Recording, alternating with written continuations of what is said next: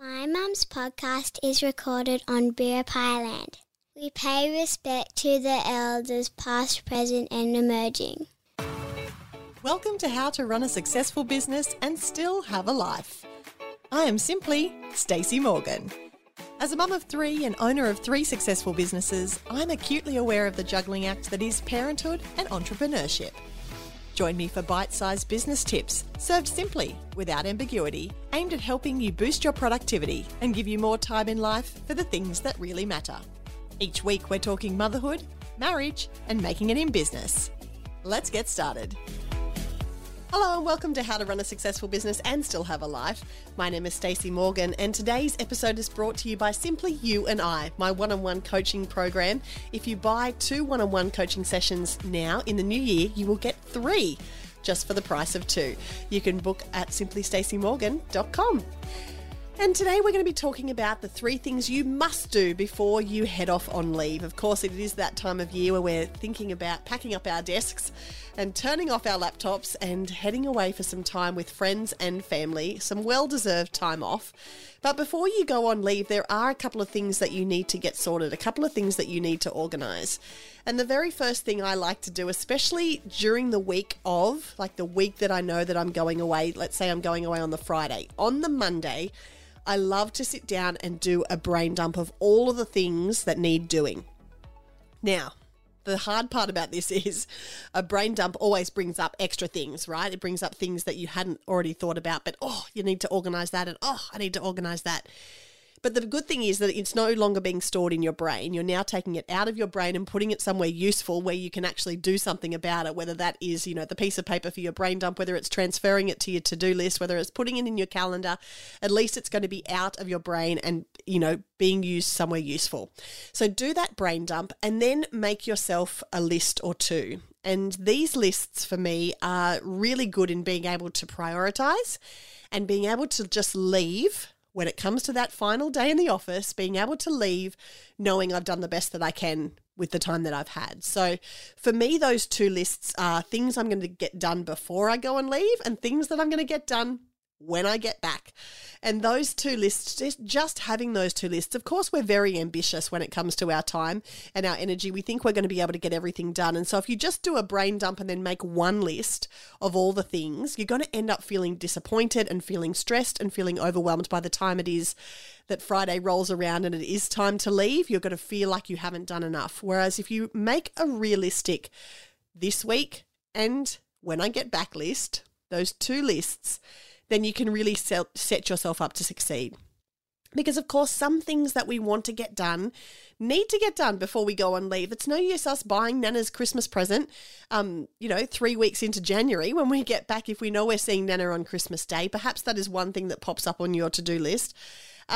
We have to make sure that we understand what are the things that are urgent and important. What are those things that need to get done this week and what other things can be left until January? And then, of course, there's communication that needs to go around all of that. It's not just about communicating to the people in your office that you're going to be having time off. It's not just about communicating that to your suppliers or your clients, but it's also communicating what you're going to get done and what you're not going to get done to the people who are going to be directly affected by the things that pop up on both of those lists. So let's say that you make a list of things that need to get done this week. I would encourage you to make that list really realistic. Don't put 400 things on it if you know you're not going to have time to get to 400 things, but just put those things that are urgent and important on that list so that you can finish the week feeling like you really, really tackled some big things. And then the other list, the list of things that are not going to get done until you get back, be realistic about your communication when it comes to those things. So if some people think that you're going to email them back and the email back is going to have, the 4-page memo that you've written and you're not getting to that until January, then get in touch with those people this week. This is the time to do it. Be realistic with that communication. Let everybody know where you're at, what you're going to have time to get to and what you're not going to have time to get to.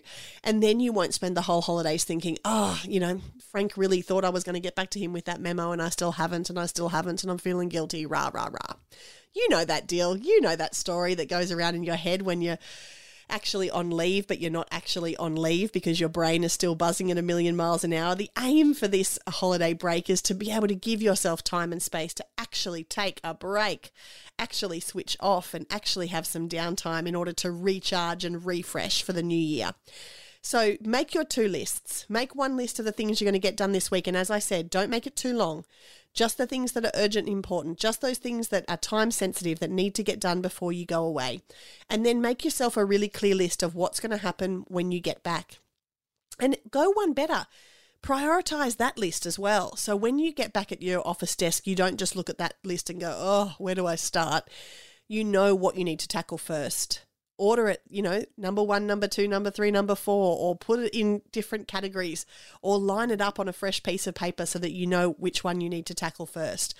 That'll just make coming back from holiday so much less stressful for you, and it will also make going away less stressful as well. So prepare yourself your two lists. Then communicate to all of the stakeholders that yes, you are taking time off, and yes, that time off is going to be important, and no, I'm not going to get to your things until this timeline.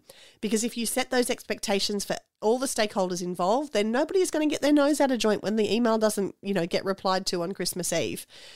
And then the third thing you want to think about is setting that out of office so that everybody knows as they're emailing you over the break that you're not there. And you're not going to be replying. And it doesn't have to be a really stern, I'm on holidays, leave me alone, out of office message. You can put a nice friendly, here's a picture of me by the pool. I'm sipping cocktails right now and can't respond to your email. Or I'm spending time with my friends and family. Or you can make your out of office your Christmas card, like with a photo of you and your family all dressed up in your Christmas matching sweaters, or whatever it is that you want to include in that out of office. But don't be afraid to put that out of office on. That sets the expectation for those people who are emailing you over the break as to when you're going to be able to get back to them. And that can be on your time schedule. I saw a great email footer line that Catherine from Business Port Macquarie sent me a couple of weeks ago that said, I'm sending you this email at a time that suits me according to my work hours. I don't expect you to reply to it, until it's, right with your work hours. I just, buggered up how I translated that to you, but you know what I'm saying. It was a really beautiful way of saying, you may get this email at 3 a.m. in the morning, but I don't expect you to reply to it at 3 a.m. If this works for my work hours, you reply in a time that works for your work hours. And I thought that was so refreshing. We used to be in a world where everyone expected an immediate reply to emails and things. And I think there's a lot more flexibility in this post-COVID world as to when people get back from you. But you do want to set that expectation really clearly, especially when you're going away. Hey, I'm not in the office. I'm not going to be checking my email. I'll be back on this date. I should be able to get back to you by this date. I should be back checking my email and, on top of things by this date. So don't worry if you don't hear from me until then. If it's urgent, here's the office number. If it's urgent, this is where you need to go. And it's a really, really standard practice now to set your out of office. So don't be afraid to do so. As a little bonus, what I love to do before I go away, and I like to do this at home as well as in my office, but I love to give my office desk a clean up before I go away. And this is your little bonus piece of Christmas, the Christmas special from Stacey today. If you get the opportunity to spend that last 20 minutes before you walk out the door, just getting your workspace tidy, just getting rid of all the empty glasses and all of the tissues and all of the extra pieces of paper, and be able to file away those bank statements and just give yourself a fresh start for when you get back from your holiday break.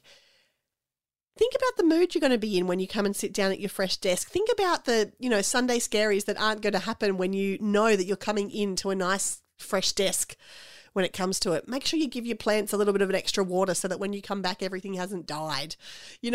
Really do your future self a favor by getting on top of, the aesthetics of your workspace, because it does make a difference. You can't tell me that it doesn't. When you sit down at a messy desk, not only is it going to take you longer to do the tasks that you have on your to-do list, but you're going to be totally uninspired to get them done because of the workstation that you've positioned yourself in. So to recap, write yourself 2 lists. Do yourself a brain dump and write 2 lists. One of the things you're going to get done before you go on leave, and one that you're going to get done when you get back. And be okay with that. Be okay knowing that that is going to happen as soon as you get back, and that'll be good in that time. Then communicate that time off and communicate that, those things that are on that list of these aren't going to happen until I get back from leave. Communicate that to all the stakeholders involved. Make sure your team knows. Make sure your clients know. Make sure the people who are expecting a reply email from you know. And then don't be afraid to switch on your out of office so that if people forget that you are on leave, they can have a friendly reminder every time they send you an email. And then tidy up your workspace, tidy your desk. If you're going away on holidays, try and tidy up the house. The best thing to do is to change the sheets. There is nothing nicer than coming home to fresh sheets that haven't been slept on. Oh, just a little hint from me to you. Another little Christmas gift there, wrapped in a bow.